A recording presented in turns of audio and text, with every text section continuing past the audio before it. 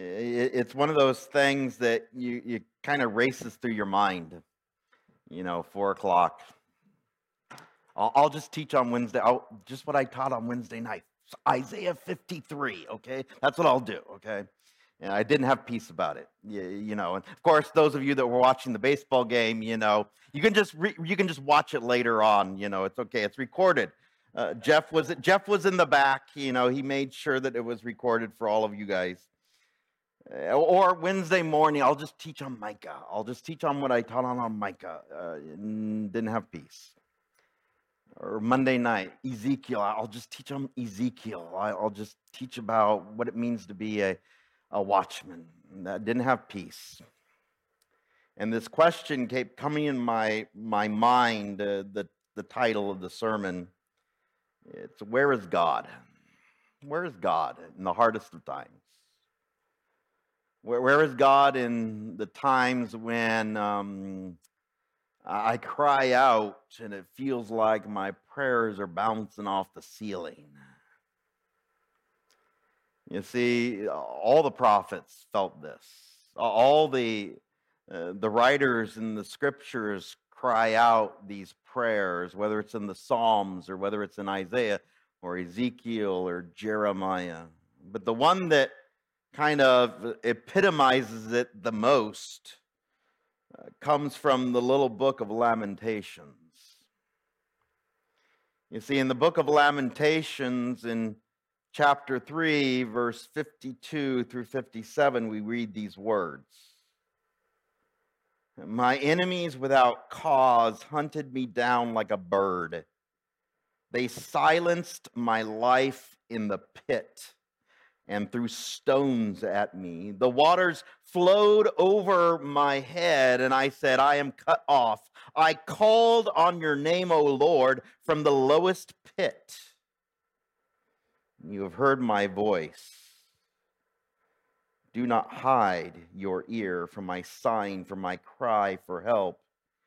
You drew near on the day I called on you and said, do not fear. And so, Father, as we approach your throne this morning, I thank you so much for the many people that work behind the scenes, for our amazing worship team, for the sound guys in the back, for those that are going to be teaching our kids in the second service, for our pastors, for Jason and Mike Atkins and Mike Cosper and Mike Butler, and all the things that they do behind the scenes, not just on Sundays, but throughout the week, Lord.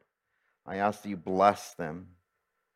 But I ask that you help us this morning as we evaluate our lives when the times of we cry these same cries as Jeremiah does in the book of Lamentations.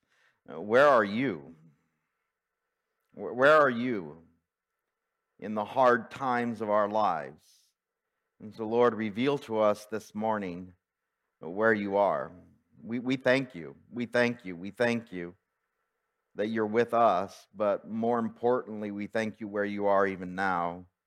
And so, Lord, this morning I ask that you would just open up our eyes afresh and help us to see your word, maybe something new for the first time that we've never even read, that would just bless our hearts and draw us closer to you. In Jesus' name we pray.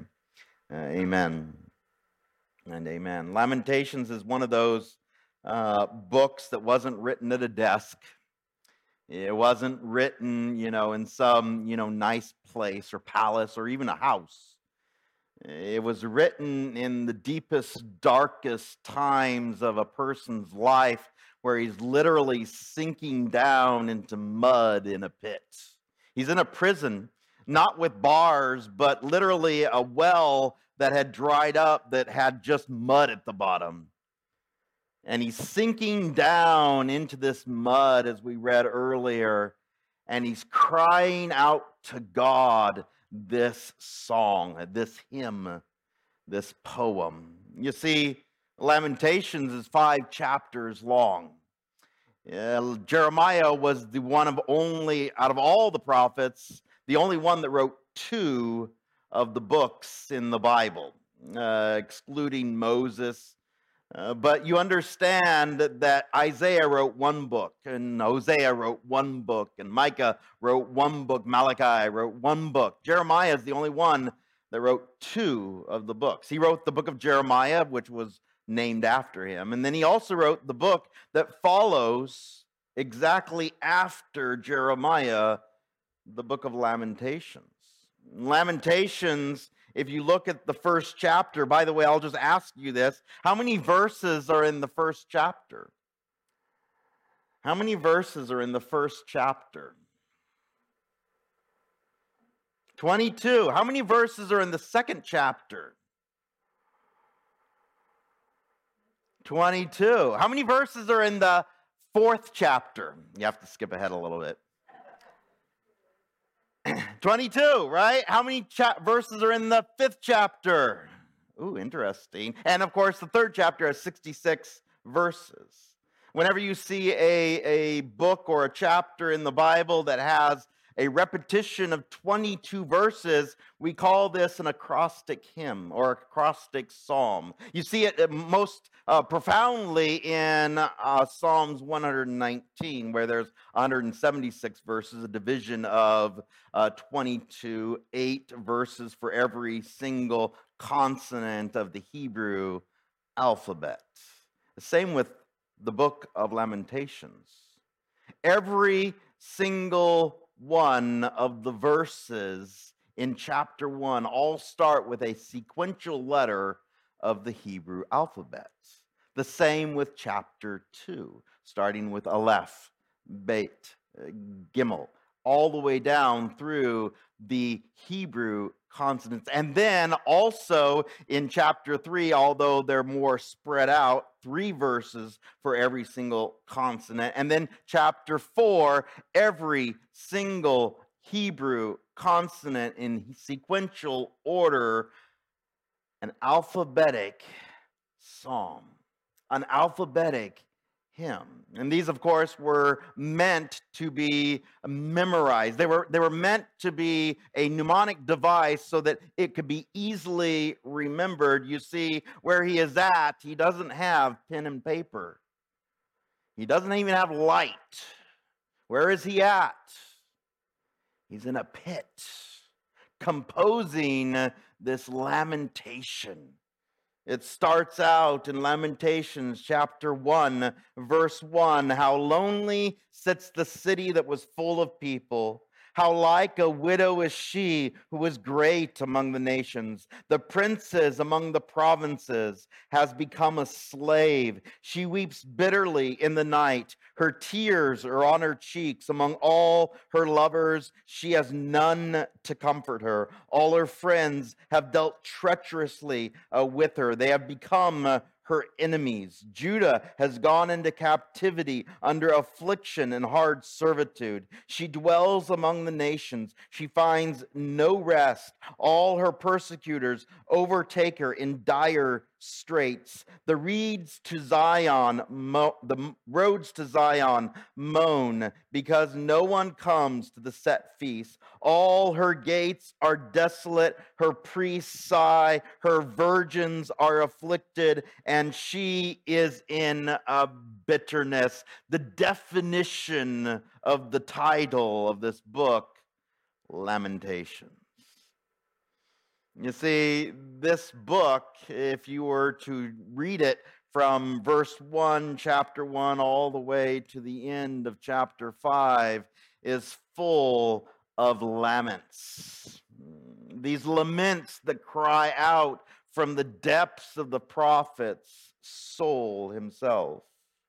Unfortunately, many times we get confused about the difference between a lament and a depression. You see, the prophet Jeremiah wasn't depressed. He was lamenting. There's a difference. When I'm depressed, who am I looking at? Myself, right? It's all about me. All the things that are happening to me. Oh, woe is me, right?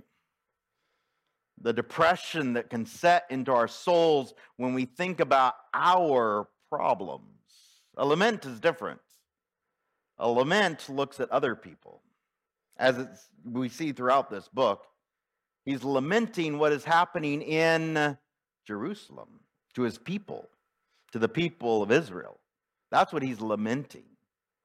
I mean, he could cry out, in the pit and say, "Oh, woe is me. This is what's happening to me. Come and rescue me."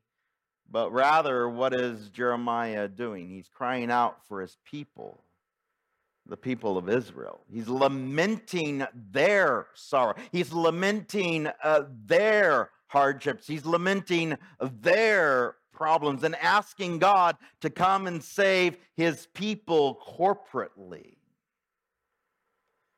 You see, it's one of those things to cry out for other people in the times of their distress, in their problems. To cry out for my brothers and my sisters, for those that I know, my friends and my family, my church members, and to cry out, as we did earlier today, "Oh Lord, help them." It's always outward focus. Verse 5, her adversaries have become the master. Her enemies prosper, for the Lord has afflicted her because of the multitude of her transgressions. Her children have gone into captivity before the enemy, and from the daughter of Zion all her splendor has departed. Her princes have become like deer that find no pasture, that flee without strength before the pursuer. In the days of her affliction and roaming, Jerusalem remembers all her pleasant things that she had in the days of old, when her people fell into the hand of the enemy with no one to help her. The adversary saw her and mocked at her downfall. Jerusalem has sinned gravely, therefore she has become vile. All who honored her despise her, because they have seen her nakedness. Yes, she sighs and she turns away. Is there any filter on the language of the laments? It is raw. It is vulnerable. It is the cry from the heart of the prophets. All her people, verse 8. Or verse 9, her uncleanness is in her skirts. She did not consider her destiny. Therefore, her collapse was awesome. She had no comforter. O Lord, behold my affliction, for the enemy is exalted. The adversary has spread his hand over all her pleasant things, for she has seen the nations enter her sanctuary, those whom you commanded not to enter your assembly. All her people sigh. They seek bread. They have given their valuables for food to restore life. See, O Lord, and consider, for I am scorned. It is the cry of the prophet's heart. Look at what has happened to your temple, to your sanctuary, to your people. Verse 12, is it nothing to you, all you who pass by? Behold and see. If there is any sorrow like my sorrow, which has been brought on me, which the Lord has inflicted in the day of his fierce anger. From above he has sent fire into my bones, and it overpowered them. He has spread a net for my feet and turned me back. He has made me desolate and faint all the day. The yoke of my transgressions was bound. They were woven together by his hands and thrust upon my neck. He made my strength fail. The Lord delivered me into the hands of those whom I am not able to withstand. The Lord has trampled underfoot all my mighty men in my midst. He has called an assembly against me to crush my young men. The Lord trampled as in a winepress the virgin daughter of Judah. The affliction that is happening because of the sins of the people of Israel. There is no filter. It is raw. It is the cry of the prophet's heart for his people. Can you imagine that? Whether it's on the TV or from a sermon itself, for a pastor today to preach something like this. When we're always looking for joy, when we're always looking for comfort, when we're always looking for something that entertains our society. We need to bring people through the doors. We need to preach a seeker-friendly sermon. Can't preach about sin. You have to preach about the love of God, and thank God there is that in this. But do you understand what Jeremiah is doing? He's just pouring his heart out before God. This is what is happening in your people's lives.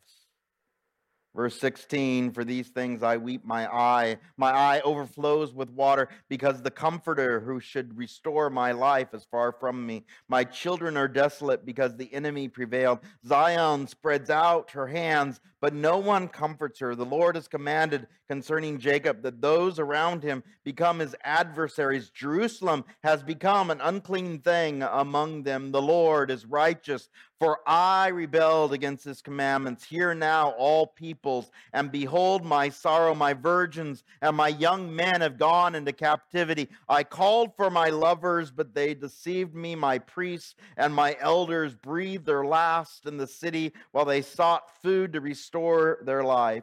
See, O Lord, and I am in distress. My soul is troubled. My heart is overturned within me, for I have been very rebellious. Outside, the sword bereaves. At home, it is like death. They have heard that I sigh, but no one comforts me. All my enemies have heard of my trouble. They are glad that you have done it. Bring on the day you have announced, that they may become like me. Let all their wickedness come before you, and do to them as you have done to me. For all my transgressions, for my sighs are many, and my heart is faint. You see, Jeremiah had a nickname. You guys know what the nickname was? Yeah, that's what all the commentators say. The commentators say he's the weeping prophet. I have a different nickname for him. His nickname actually comes from Jeremiah chapter 13. This is one of those amazing, very personal prophecies. It says in Jeremiah chapter 13, verse 1, thus the Lord said to me, go and get yourself a linen sash, put it around your waist, but do not put it in water. So I got a sash according to the word of the Lord and put it around my waist. This is a friendly way of saying an equitable way of saying, a nice way of saying, go and buy underwear. You see, this was the thing, the loincloth. This was a wrapping around the private parts. What maybe your grandma used to call the intimates. Don't go into that drawer. That's where the intimates are, right? It was a piece of underwear that Jeremiah was called by God to go and buy, and then put it around his waist and not wash it. Okay? Dirty underwear. Jeremiah, the prophet with dirty underwear. It gets worse, by the way. In verse 3, the word of the Lord came to me the second time, saying, take the sash that you acquired, which is around your waist, arise, go to the Euphrates, hide it there in the hole of a rock. So I went and I hid it by the Euphrates as the Lord commanded me. Now it came to pass after many days that the Lord said to me, arise, go to the Euphrates and take from there the sash which I commanded you to hide there. Then I went to the Euphrates and I dug and I took the sash from the place where I had hidden it, and there was the sash ruined. It was profitable for nothing. What happened to his underwear? Now, probably some of you wear underwear like this. And if you're married, your wife doesn't want you to wear that underwear anymore. But do you see the picture? That thing that covers the most intimate part of your body is now destroyed and ruined. There is a prophecy. There is an amazing picture that God shows to Jeremiah about this. And the word of the Lord came to me, saying, thus says the Lord, in this manner I will ruin the pride of Judah and the great pride of Jerusalem. This evil people who refuse to hear my words, who follow the dictates of their heart and walk after other gods to serve them and worship them, shall be just like this sash, which is profitable for nothing. For as the sash clings to the waist of a man, so I have caused the whole house of Israel and the whole house of Judah to cling to me, says the Lord, that they may become my people for renown, for praise, and for glory, but they would not hear. You used to be this intimate with me, Israel. You used to cling to me. And now you've gone and defiled yourselves. And you're just like dirty underwear. Not worthy of anything, just to be thrown out. This is what happens when sin infests our lives. You see, Jeremiah had to understand this intimately as well. He was not welcomed when he taught the word of God. He was not praised or even, honored when he would preach. In fact, in Jeremiah chapter 38, verse 5, we find out that they actually put him into a pit. Not a nice prison, not chained between two Roman guards like what Paul, when we're going through the book of Romans on Sundays, but literally the definition of loneliness, sorrow, sinking into a pit. It says in Jeremiah chapter 38, verse 5, that Zedekiah the king said, "Look, he is in your hand, for the king can do nothing against you." So they took Jeremiah and they cast him into the dungeon of Malchiah, the king's son, which was in the court of the prison, and they let Jeremiah down with ropes. And in the dungeon there was no water but mire. So Jeremiah sank in the mire. Can you imagine? There is no key. There is no way to escape the slick walls of this old well. Instead, what is happening to Jeremiah as his feet touch this gunky, miry mud? His weight sucks him down. He is literally sinking into the mud. No way to escape. And of course, just dirt walls around him or stone walls around him. He is looking up and he cries this lament before God himself. The cry of the weeping prophet. The cry of the one who understands what it means by the people of Israel to no longer be intimate with their God. The prophet with dirty underwear, sinking in the mire, as it's literally the acidic qualities of the mud and urine and feces and all the things that are down there just literally eating away your skin as he's sinking down into this miry clay. This is where he writes Lamentations chapter 2. How the Lord has covered the daughter of Zion with a cloud in his anger. He cast down from heaven to the earth the beauty of Israel and did not remember his footstool in the day of his anger.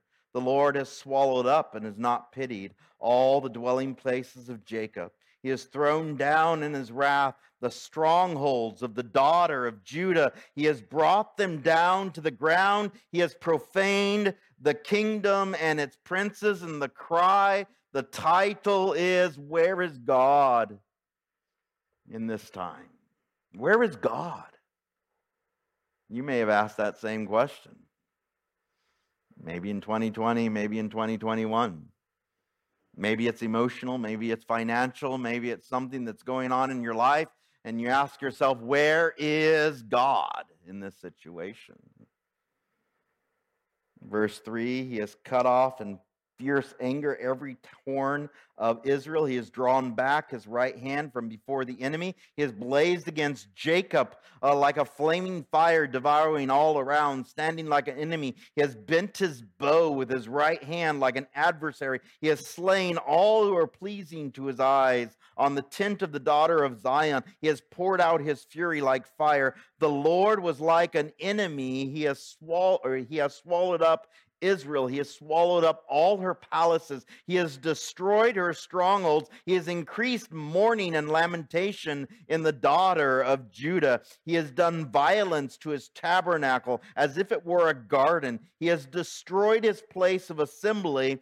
The Lord has caused the appointed feasts and the Sabbaths to be forgotten in Zion. In his burning indignation, he has spurned the king and the priest. The Lord has spurned his altar. He has abandoned his sanctuary. He has given up the walls of her palaces into the hand of the enemy. They have made a noise in the house of the Lord as on the day of a set feast. The Lord has purposed to destroy the wall of the daughter of Zion. He has stretched out a line. He has not withdrawn his hand from destroying. Therefore, he has caused the rampart and the wall to lament and languish together. Her gates have sunk into the ground. He has destroyed and broken her bars. Her king and her princes are among the nations. The law is no more, and her prophets find no vision from the Lord. The elders of the daughter of Zion sit on the ground and they keep silence.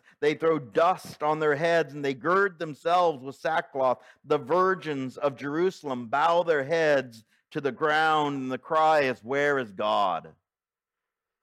You see, during this time, this is the riffraff. This is all that's left of Jerusalem. This is all that's left of Israel.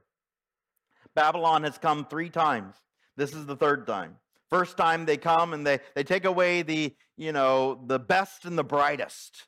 They take away men like Daniel, Shadrach, Meshach, and Abednego.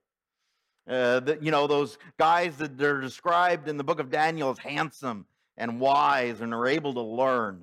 They take away the best from Israel first time. Then the second time they come in and they take away what's called the second exile. Those people like Ezekiel, the blue-collar workers, the common people, the ones that have some sort of a skill, and they take them away to Babylon. And so all that is left the 3rd time the Babylonian army comes against Jerusalem are those that are poor, the riffraff, the leftovers, people like Jeremiah. They've surrounded the walls, the army of Babylon, and they're laying siege to this once beautiful city. It is horrific within the walls, as we read on in verse 11. My eyes fail with tears, my heart is troubled, my bile is poured on the ground because of the destruction of the daughter of my people, because the children and the infants faint in the streets of the city. Do you see the siege? As the army, this powerful army, surrounds and literally isolates the city of Jerusalem. Nothing in, nothing out. They say to their mothers, where is the grain and the wine? As they swoon like the wounded in the streets of the city, as their life is poured out in their mothers' bosoms. How shall I console you? To what shall I liken you, O daughter of Jerusalem? What shall I compare with you that I may comfort you, O virgin daughter of Zion? For your ruin is spread wide as the sea. Who can heal you? Your prophets have seen for you false and deceptive visions. They have not covered your iniquity to bring back your captives, but have envisioned for you false and prophecies and delusions. All who pass by clap their hands at you. They hiss and they shake their heads at the daughter of Jerusalem. Is this the city that is called the perfection of beauty, the joy of the whole earth? All your enemies have opened their mouths against you. They hiss and they gnash their teeth. They say, we have swallowed her up. Surely this is the day we have waited for. We have found it. We've seen it. The Lord has done what he purposed. He has fulfilled his word, which he commanded in the days of old. He has thrown down and has not pitied. He has caused an enemy to rejoice over you. He has exalted the horn of your adversaries. Do you see the pride, the rejoicing of the enemy over the defeat of Jerusalem? Verse 18, their heart cried out to the Lord, O wall of the daughter of Zion, let tears run down like a river day and night. Give yourself no relief, give your eyes no rest. Arise, cry out in the night at the beginning of the watches. Pour out your heart like water before the face of the Lord. Lift your hands toward him for the life of your young children who faint from hunger at the head of every street. Where is God? Verse 20, see, O Lord, and consider, to whom have you done this? Should the woman eat their offspring and the children they have cuddled? Should the priest and the prophet be slain in the sanctuary of the Lord? Young and old lie on the ground in the streets. My virgins and my young men have fallen by the sword. You have slain them in the day of your anger. You have slaughtered, not pitied. Where is God? You have invited us to a feast day, the terrors that surround me. In the day of the Lord's anger, there was no refuge or survivor. Those whom I have borne and brought up, my enemies have destroyed. It is the cry, it is the lament of the prophets for his own people. You see, in the New Testament, Jesus was also compared to Jeremiah. In Matthew chapter 16, verse 14, or verse 13 and 14, it says, when Jesus came into the region of Caesarea Philippi, he asked his disciples, saying, who do men say that I am? The Son of Man am. So they said, some say John the Baptist, some Elijah, and others Jeremiah or one of the prophets. Now, why would they compare Jesus to Jeremiah? You see, Jesus had the same heart. He didn't cry for himself. Who did he cry for? His friends. Shortest verse in the Bible, English verse in the Bible, John 11:35. What does it say? Jesus wept. Who did he weep for? His friends. Mary, Martha, all those that were gathered there at the grave of Lazarus. Or in Luke chapter 19, verse 41 to 44, he weeps over Jerusalem just like Jeremiah did. Now, as he drew near, by the way, he's walking toward his death. This is the last time he's entering into Jerusalem as he's going to the place of crucifixion after he goes down the Via Dolorosa there. Now, as he drew near, he saw the city. He wept over it, saying, if you had known, even you, especially in this day, the things that make for your peace, but now they are hidden from your eyes, for days will come upon you when your enemies will build an embankment against you, surround you, close you in on every side, and level you and your children within you to the ground. And they will not leave in you one stone upon another, because you did not know the time of your visitation. The weeping, the weeping, the weeping of Jesus Christ for the city of Jerusalem because of their unrepentant hearts. Again, the amazing way that our God weeps for us. Chapter 3, verse 1, again, where is God?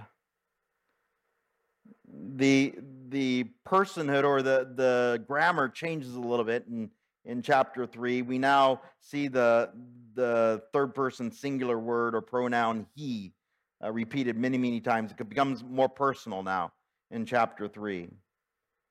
He's no longer talking to God, but now he's talking about God. What God has done.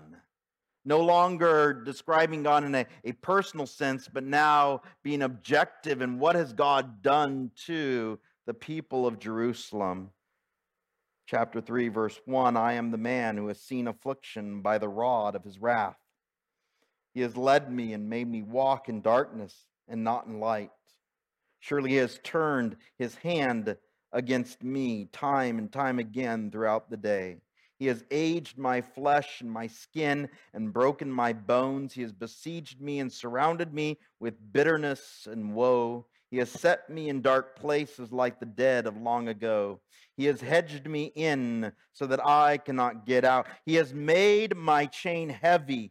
Even when I cry and shout, he shuts out my prayer. He has blocked my ways with hewn stone. He has made my paths crooked. He has been to me a bear lying in wait, like a lion in ambush. He has turned aside my ways and torn me in pieces. He has made me desolate. He has bent the bow and set me up as a target for the arrow. Can you imagine that?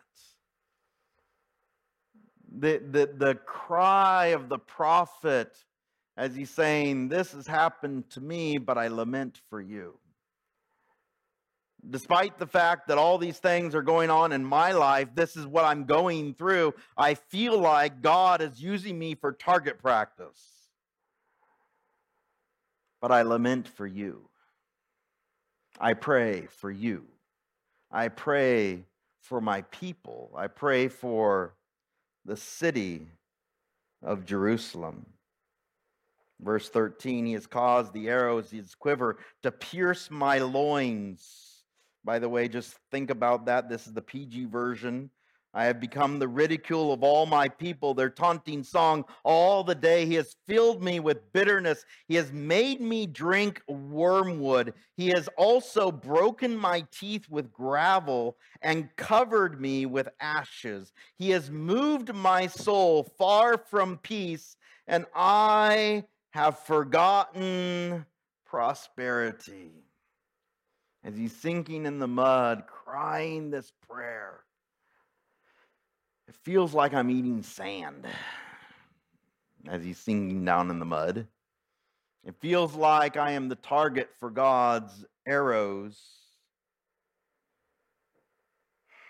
In verse 18, the summation of this amazing lament, and I said, my strength and my hope have perished from the Lord. Have you ever asked that question, where is God? Now, probably you've never been in this dire of a situation. We may think we have. We may, compare ourselves to other people and say, well, I don't make as much as they do. I don't have a nice house like they do. I don't have a nice car like they do. I don't have the things that they have. And we go into a deep depression. Or maybe we broke up with someone, or maybe something's happening in our life where it feels like everybody is against us. But a lot of the times it's emotional.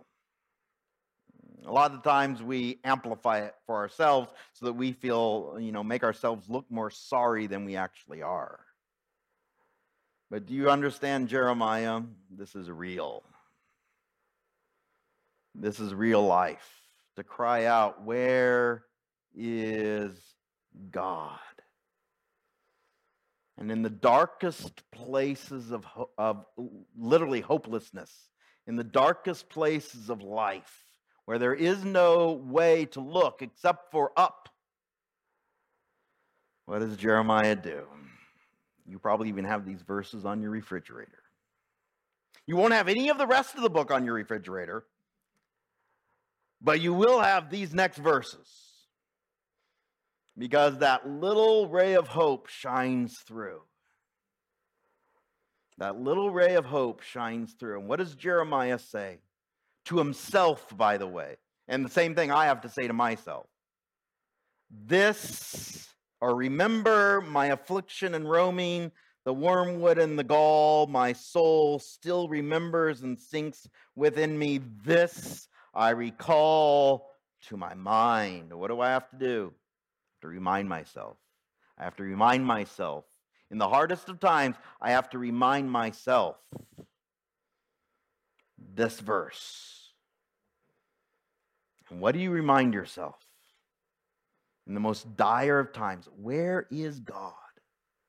Where is God? This I recall to my mind, therefore I have hope. Through the Lord's mercies we are not consumed, because his compassions fail not. They are new every morning. Great is your faithfulness. Every single day when that sun rises, what do I know beyond a shadow of a doubt? What do I know? That God is still faithful. That God will give me new loving kindnesses today. Is that a promise? Where is God? Where is God? In the hardest of times, in the worst of times, where is God?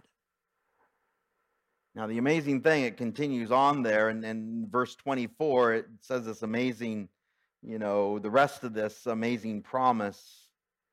The Lord is my portion, says my soul, therefore I hope in him. The Lord is good to those who wait for him, to the soul who seeks him. It is good that we should hope and wait quietly for the salvation of the Lord.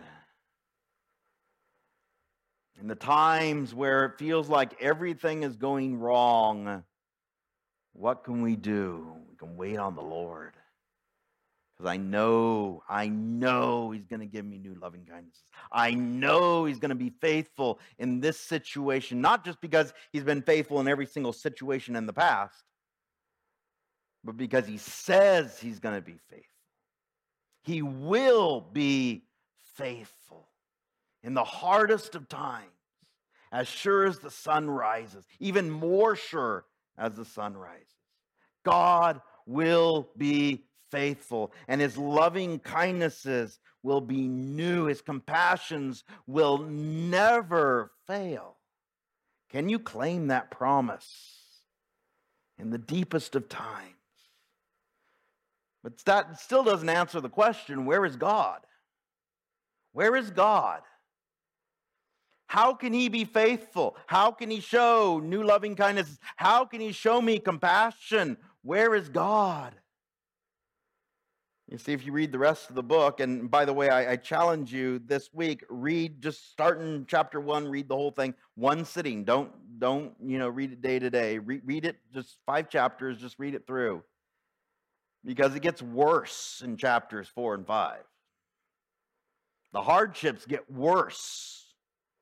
The heartache gets deeper in chapters 4 and 5. But in chapter 5, and this is the amazing thing, chapter 5, verse 19, it tells us where God is the whole time. Where is God? How can he be faithful in every single situation? How can he be compassionate? How can he show loving kindnesses every day, new loving kindnesses every single day? Where is God? It tells us. Lamentation chapter 5, verse 19. You, O Lord, remain forever. Your throne from generation to generation. Where's God? He's on the throne. Where's God? He's on the throne. You see, from the throne, he is sovereign. From the throne, he is holy. Just read the book of Isaiah, chapter 6. Amazing. The glory of God sitting on the throne. On the throne, he is in charge. But even more amazing, from the throne, he sends his son, Jesus Christ, to die for you and me.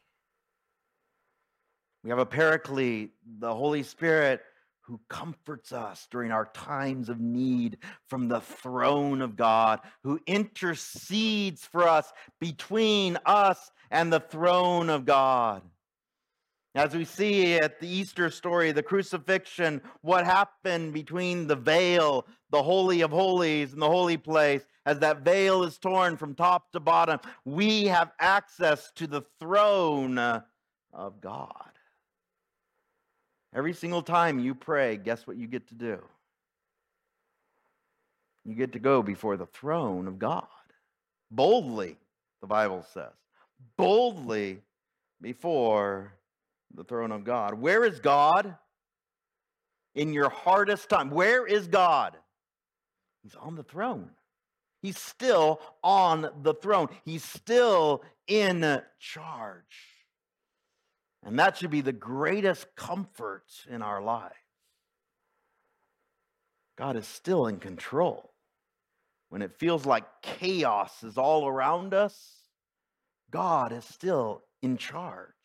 God is still in control. And by that, his every promise will come true.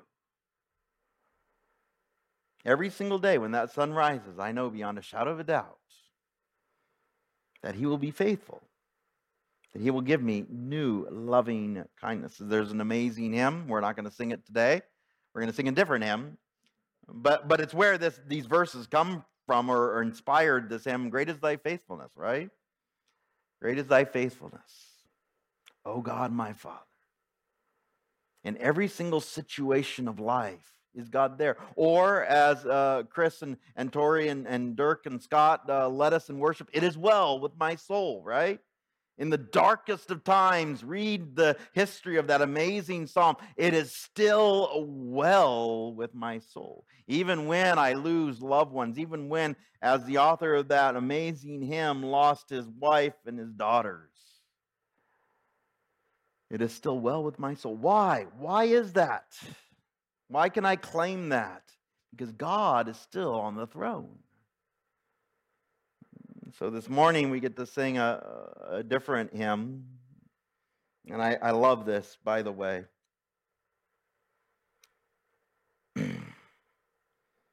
I'm just going to read a part of it and then we'll sing it together.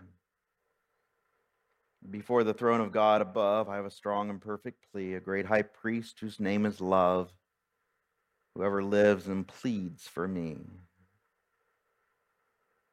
My name is graven on his hands.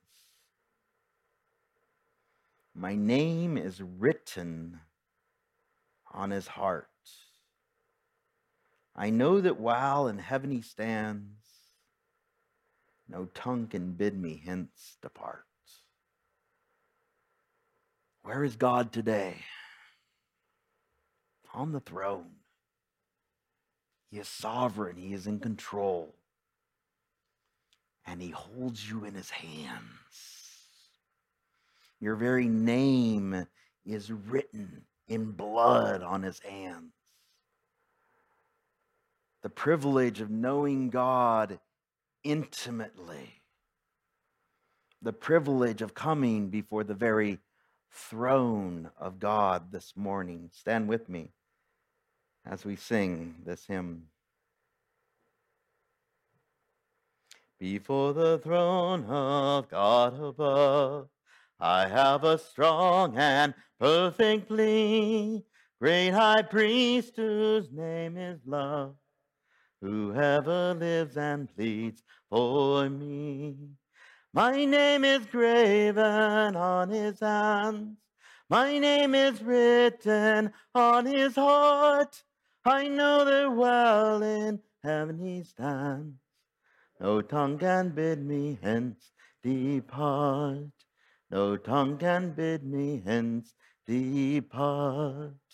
When Satan tempts me to despair and tells me of the guilt within, upward I look and see him there, who made an end to all my sin. Because the sinless Savior died, my sinful soul is counted free, for God the just is satisfied to look on him and pardon me, to look on him and pardon me.